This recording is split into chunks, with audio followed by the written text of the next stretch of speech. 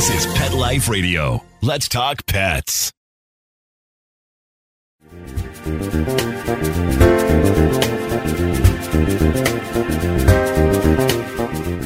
Have you ever felt completely confused when you went to buy food for your dog or cat?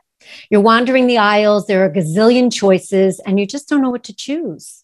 If you said yes, you're not alone. I get a lot of that from pet parents. What if you decide to feed raw, which is something that I've advocated for years? What raw model do you choose? You're listening to Jody Miller-Young on the Hound Healer Reports, your destination for everything natural healing for your dog or cat. It's my promise to you to bring you everything I find and include you in whatever I find that I think is worthwhile for you to know, because we all are on this journey to be even better pet parents and have animals that live longer and live more vibrant, healthy lives. So on that journey, I met this woman, Dr. Stephanie Kroll, who is a functional medicine practitioner for humans, but she's also helped pets. And she wrote a book. She's an author. The book is called What the Pet Food Industry is Not Telling You. And before I introduce Stephanie, because I think you're really going to want to hear what she has to say, we're going to take a short break from our sponsor. But if you want to know what happened when Stephanie got bad news from the vet several years ago, what she did with that news and how she cured her dog, don't go away. Grab that favorite beverage, get comfortable, and we'll be right back. Take a bite out of your competition. Advertise your business with an ad in Pet Life Radio podcasts and radio shows. There is no other pet-related media that is as large and reaches more pet parents and pet lovers than Pet Life Radio. With over 7 million monthly listeners, Pet Life Radio podcasts are available on all major podcast platforms, and our live radio stream goes out to over 250 million subscribers on iHeartRadio, Odyssey, TuneIn, Stitcher, and other streaming apps. For more information on how you can advertise on the #1 pet podcast and radio network, visit PetLifeRadio.com/advertise today. Let's Talk Pets on PetLifeRadio.com.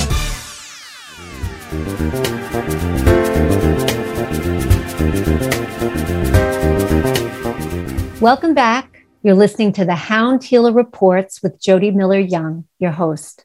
We're here today, if you've just joined, with Dr. Stephanie Kroll, functional medicine practitioner and author of What the Pet Food Industry is Not Telling You. Provocative title, but there's lots behind it, and I'm really excited that she's here today. Hi, Stephanie. Hey, Jody. Thanks for having me. Thank you for being on the show. Now, you have a powerful story to share about your dog, Winston. And I think pet parents, there'll be a lot of pet parents out there who can relate, who've gotten bad news at the vet. Tell us your story. It's a very long story, but I'll keep it very brief because it went on for a few months. They can buy your book to hear the rest of the story. Yes. Exactly. I'll keep it brief for today, but in a nutshell, he was throwing up and he couldn't keep anything down. And of course it was like 1 or 2 in the morning. And I just said, you know what, we've got to go. He was 11. He had never been sick before to that point of anything noticeable. And I actually thought it was an obstruction, because that's a very common symptom of obstruction. And they really never did ever figure out what it was. They went from pancreatitis to leptospirosis to this. I got antibiotics up the wazoo. Of course, I didn't use any of them. That's a whole other conversation. That could be a whole other conversation, but I didn't use them because if you can't give me a diagnosis, why would I just throw something against the wall and see what sticks? Yeah. And so I'm a real common sense person. And the diagnosis they gave me was he'll have 3 to 4 months to live with or without surgery. But if you don't do the surgery, they're going to kill him anyways. And these were 2 very respected, top of the line. One was a university, heavy, massive diagnosis that I still respect today, even quote in my book, because their research is phenomenal. And the other one was a specialty clinic. And even still, I just said, why would I even do surgery if I've got 3 to 4 months with or without it? They're like, well, but you have to, because if you don't, you're definitely going to kill him. And I'm like, I just didn't make any sense to me. And so I just kind of paused everything and said, all right, I'll put the surgery on the books, right? Because if you don't do that, then bad things will happen. Maybe I'm a little superstitious, but I just said, okay, I put the surgery on the books, but I'm going to give myself a week. And I was up for, even in college, I wasn't up 24 hours. I was up 24-hour periods of researching, and I went to the best. I said, I've got to, shore up my learning curve. I don't have time to be constantly reading. So I found the top homeopathic vet nationally and internationally, scheduled an immediate consultation. She's in my book. I did the top person with homeopathy, the top person with Chinese medicine that I could absolutely find and get into within that week. And I just started piecing the parts together. And but you zoomed in on nutrition. It was the only thing.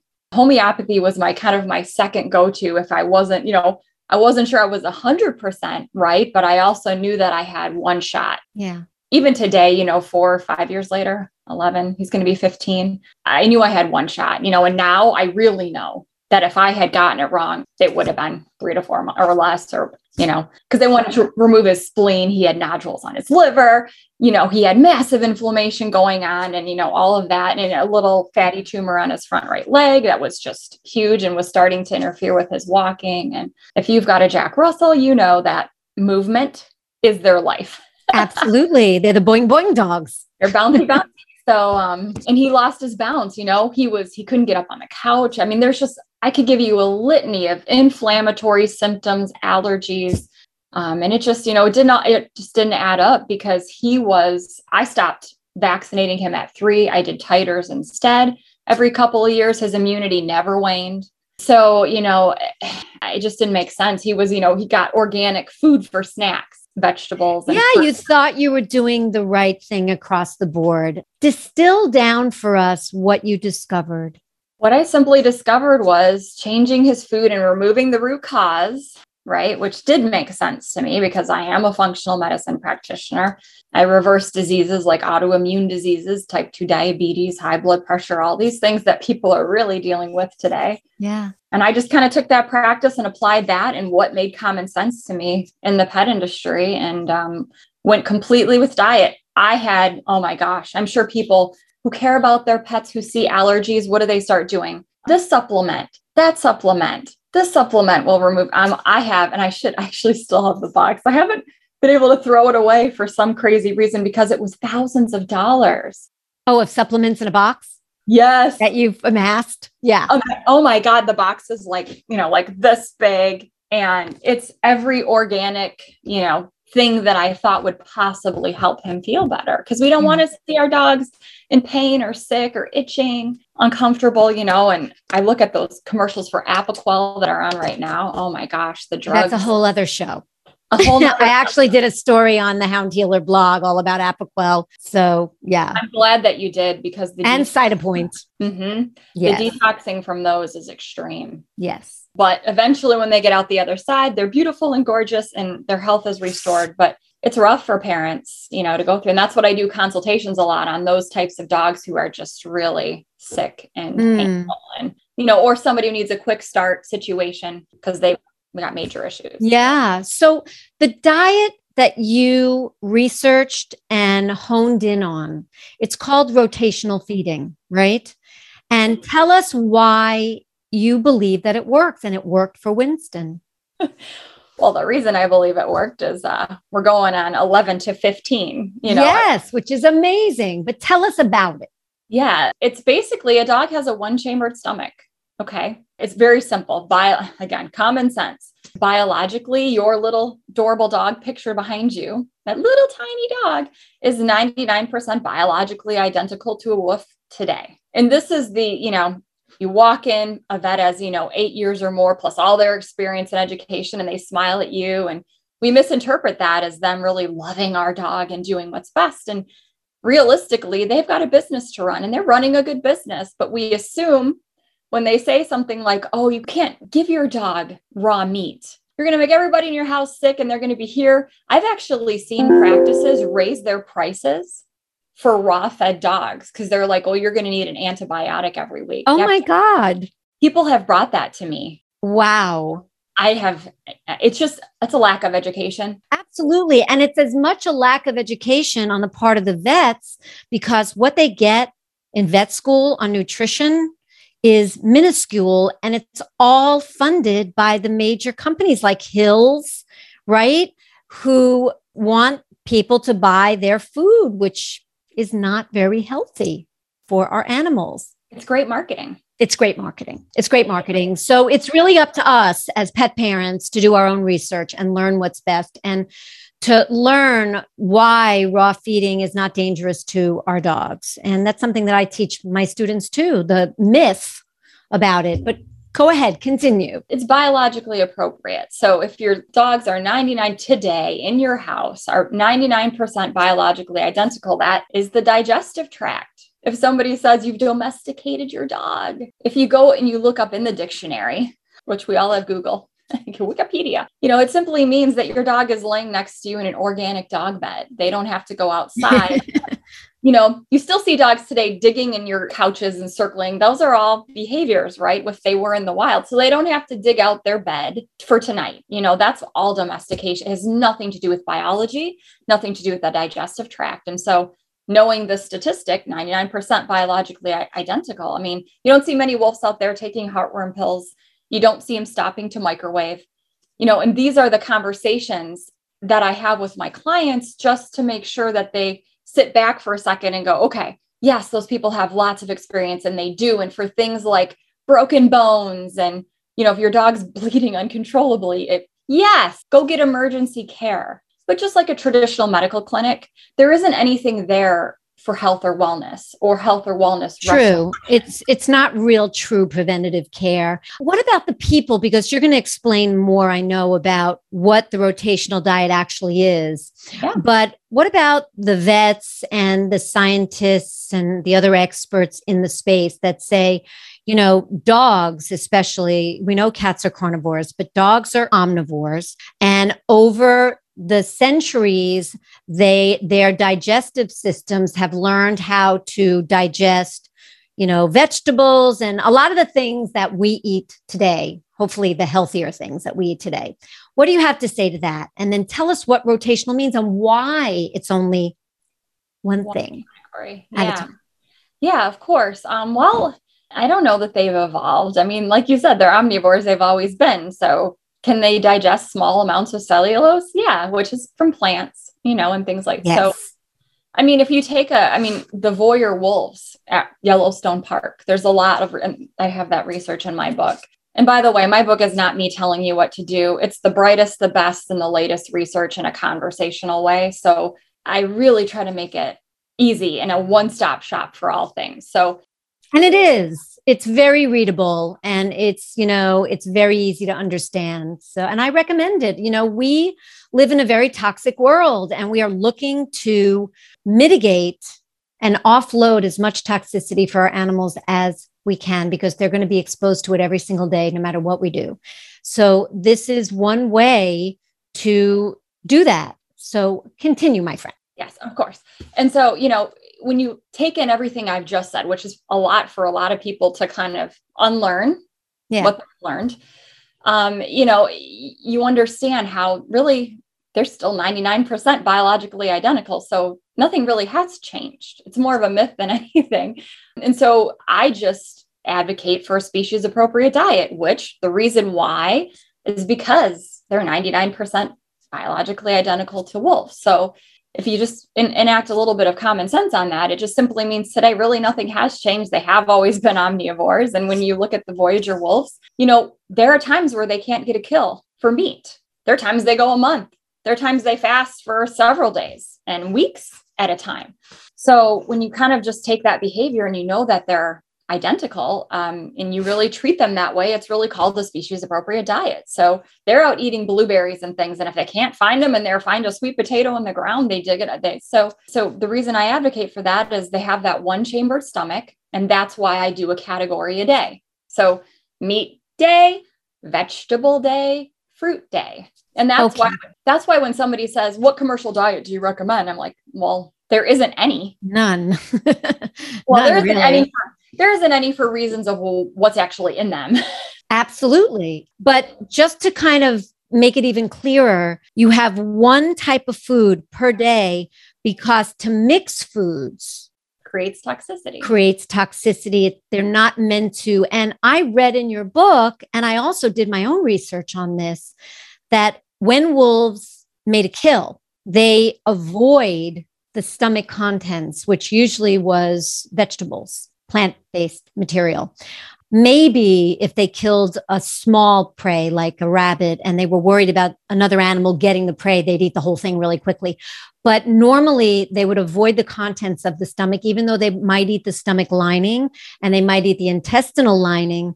They didn't mix. So you're saying that this is very important because mixing them creates toxicity in the gut. Well, yeah, it does. And they go right to the, the internal organs, because that's where the nutrition is. And of course, if there's a pack, the stronger, more dominant get that. And maybe the less dominant ones get other pieces, of course. But that's where they'd all like to go if they could. And so that's why I just talk about, people are like, oh my gosh, my dog's not going to have proper nutrition. Well, proper nutrition is 80% meat, 10% bone, 10% internal. That is a properly balanced diet. So all the nutrition is the organs. And of course, calcium, bones, all that. Okay. So this was one of the questions I had for you. And we're going to get back to Winston and how long you had him on this diet that you researched and what you noticed along the way, because I want people to know that and understand that and think that, maybe that's hope for them if they're in a situation similar to where you were. One of my big questions was how to make sure that they get all the vitamins and minerals in this diet. So my Sophie, and maybe those listening, you'll have a dog that is just not a big vegetable person. And she doesn't like any fruit except butternut squash. You told me was a fruit. I never knew that. Did you know butternut squash was a fruit? What else did you tell me was a fruit that I didn't know? I knew avocado was a fruit. Red pepper, probably. That's one that people think is a vegetable. Red pepper. Oh my God. Totally thought that was a vegetable. So, okay. She doesn't like red pepper. She will probably eat butternut squash, but she will not eat any fruits. So any of the vitamins and minerals that she would get on her fruit day, she's not going to be able to get. With vegetables, she literally will pull the pepper, because I didn't know that it was a fruit, the squash out of the bowl, leave it on the floor, and she'll eat the broccoli, she'll eat the peas, she likes those. And maybe one other thing, she doesn't really like a lot of vegetables either. So what do you do in a case like that where you have a picky dog? Well, in my book, I just give a whole list of, and it can go beyond that list. So I always just say your dog knows what it wants. Yes. He used to get organic food like vegetables and fruits and stuff in between. And that's what if I had just stuck to the wisdom of the Jack Russell, I probably wouldn't have been, and I think those types of dogs more than anything really do push their pet parents, into actual food because they're so darn cute. We all think our babies are so darn cute, though. they all are, but I know you're in love with him. I know it. I'm an obsessed dog mom with my boys. Yes. But the answer to your question is let them eat what they want to eat on those days. So if she's more partial to blueberries, give her blueberries morning and evening. What people don't understand is there isn't this, again, another myth, this lack of nutrition or balanced. Yes, you want to be balanced. Okay, you do. But you have to understand your body does store up, and especially a dog who comes from a point of not having food, right? Genetically, they do store minerals, things like that. B vitamins, yes, those are not necessarily stored. Fat-based vitamins, A, D, these things are more stored, and dogs oddly make their own vitamin D. It doesn't really come from the sun. So, and it comes from also the internal organs. So as long as these things, have you ever heard what we're doing on a weekly basis, more that we're doing on a daily basis adds up over time? Mm-hmm. It's true. And it is, if you want to say genetically, more true for animals because they do have to come from a point of scarcity. So it's not really something I worry about. And when you implement this diet, you see them thrive. Tell us about Winston. Tell us what happened. Yeah. I knew week 1 that I was on the right track because you can't knock what you can see. Yes. Okay. Yes. I physically saw him changing week after week after week for probably at least a year. And then, I still saw changes, but he was more getting detoxed and healing. And so I didn't see them as frequent, but in that 3 to 4 month period, when you knew with the bad news from the vet, that's all he had to live. or less without that operation. What did you see change? I saw things like not being able to jump up on things, the inflammation had gone away. The allergies had gone away. He had a pink tummy. Any dog with a pink tummy and a lack of hair on their chest, that is massive inflammation. And if you don't, pay attention to that stuff, you just think, oh, look at the cute pink tummy, which Jacks have spots on their tummy. So you just kind of think they're cute. Massive inflammation. So all the hair had grown in. Hair had grown in beyond his paws that he was never healthy enough to grow properly. His hair grew like an inch longer because he's a broken coat. So he's short hair down below and like a gremlin, which is what I love about him. And he has a gremlin attitude. He'll tell you off a time or two, but his hair grew. And then he started to over jump. And I'm like, he was kind of jumping on chairs and things, and then he'd over jump them. And I'm like, so excess energy. No, what it was I figured it out one day. And, this diet does require great observation. Okay. And you want to do it because you want to see them happy and enjoying and healthy. Yes. But you want to also do it so that you can manage symptoms of detox, depending on how toxic your dog is, as well as their weight. There's a way to put on some gas and take off some gas if they're getting itchy from detoxing because the acids come out their skin. Yeah. Okay. Depending on how toxic. That's good to know. Yes. But I saw him jumping and I said, what's going on there? Because first the jumping was restored, but then we had over jumping. And one day he was under the table and he was pawing something. And I said, I couldn't see it myself. I said, what?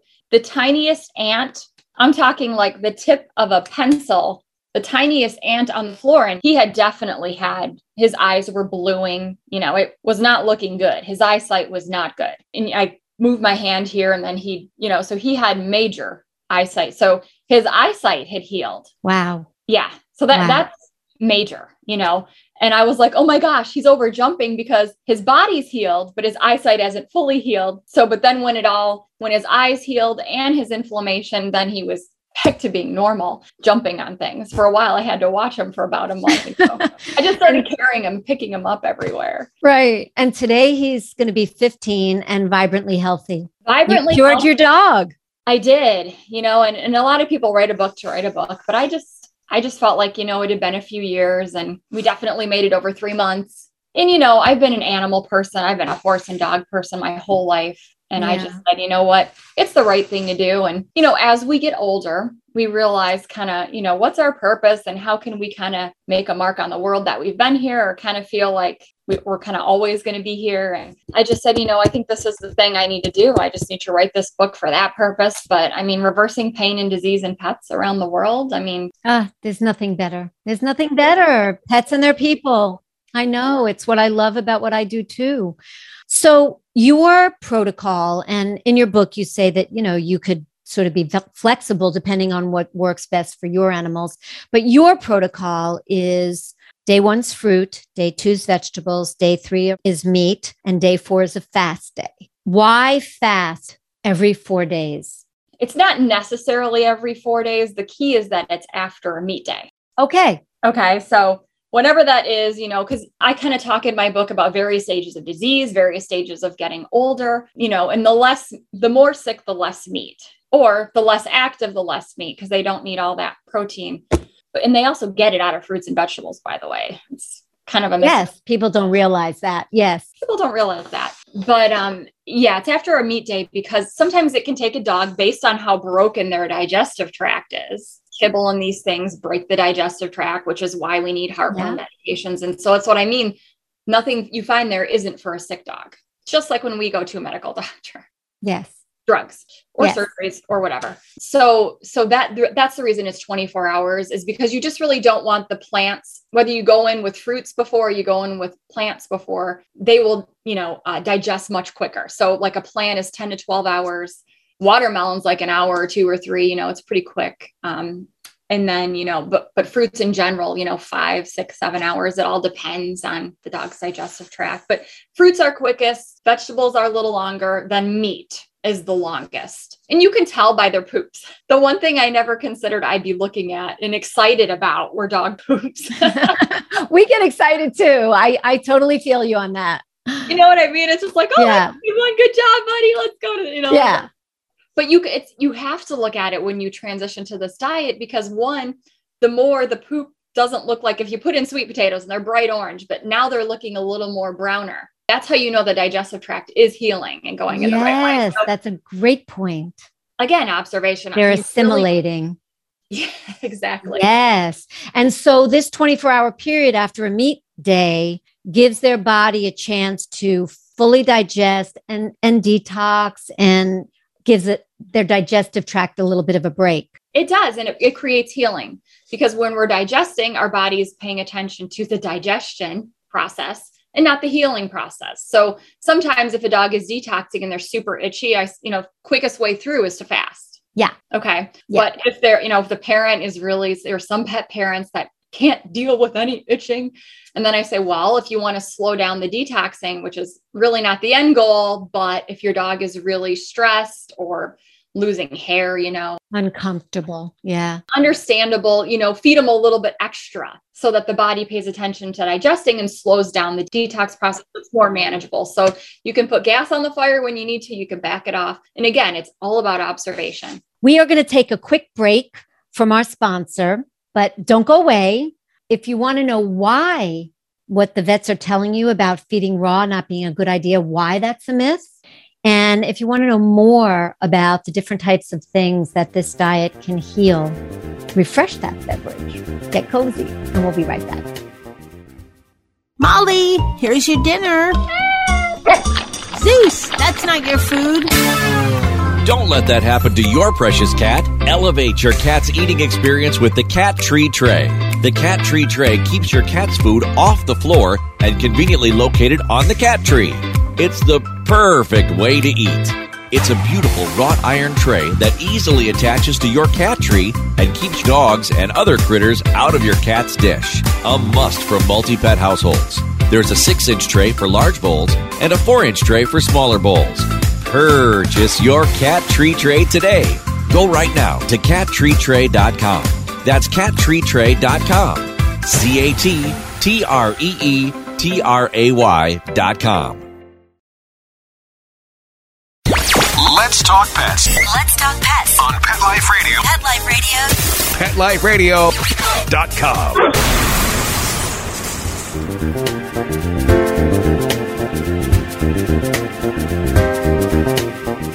Welcome back.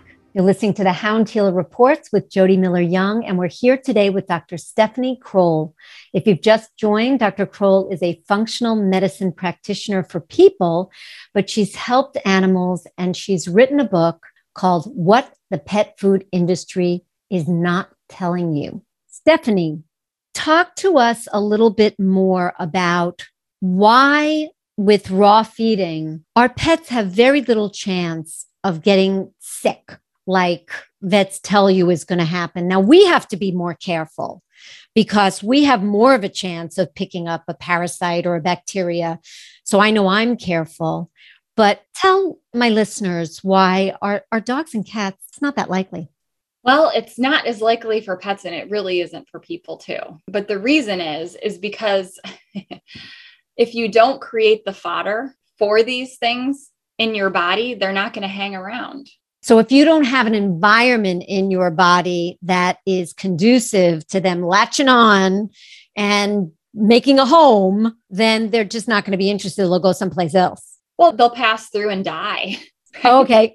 Okay. That's even better. You know what I mean? So yeah. If you get a parasite, which is like a heartworm, since we're talking about animals or even people, if you don't have the fodder for it, that's what I mean. When you look at wolves out there, they're not dropping dead of heartworm. Why? Because they have a wonderfully functioning digestive tract and they don't have the fodder in there for parasites to hang out. So after a period, if they're in there, they make their way through and bada bing, bada bing. I don't know what else to, When you say fodder, I know what you mean, but explain to our listeners what you mean by that. Yeah, food, bacteria, the types of toxic waste, that these bugs, it sounds a gut microbiome that's not balanced, right. And that is more susceptible, right? Yeah. Undigested waste. When you have a broken digestive tract, even in functional medicine, one of the things you end up getting put on are digestive enzymes for the time being, because when your digestion is cut, that's when all of that builds up, in addition to toxicity, in addition to probably heavy metals, in addition to viruses and parasites that aren't clearing, even in people. Okay. This is not that much different. Okay. So yeah. There's so much in your book that we unfortunately don't have time to cover today, but where can people find you? Now, this is the book again. I'm going to take my little place mark out of it, but it's called What the Pet Food Industry is Not Telling You by Dr. Stephanie Kroll. Where can people find you and get your book and reach out? Yeah, they can absolutely find it on my website, which is wellnessandhealthnow.com, or Amazon. Now that we've gone through a pandemic, right? Who doesn't order something or have drop ships on Amazon? So worldwide, nationally, internationally, Amazon, and it comes in, an ebook if you're a person who's an ebook person, or a hardcover. And hopefully in a couple of weeks, because it's a little bit varied when you're doing an audiobook, but in a couple of weeks, I would say check back if you're an audiobook person, because it's worldwide. It's going to be completely worldwide on literally every platform, because my purpose in life is that every pet owner reads it.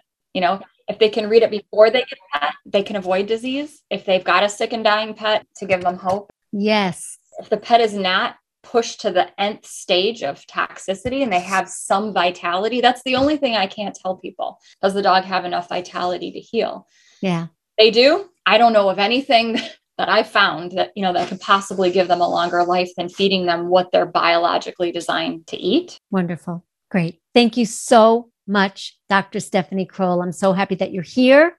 Thank you so much for having me. I appreciate it. It's my pleasure. Important information to share. And thank you all for listening. I appreciate you. I'm passionate about natural healing for pets and their people. So join me for more information, important information on philosophies, news from experts and from the field on being even better pet parents and having pets that are healthier and live longer.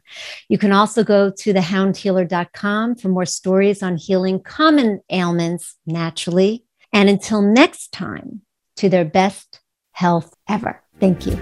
Let's Talk Pets, every week on demand, only on PetLifeRadio.com.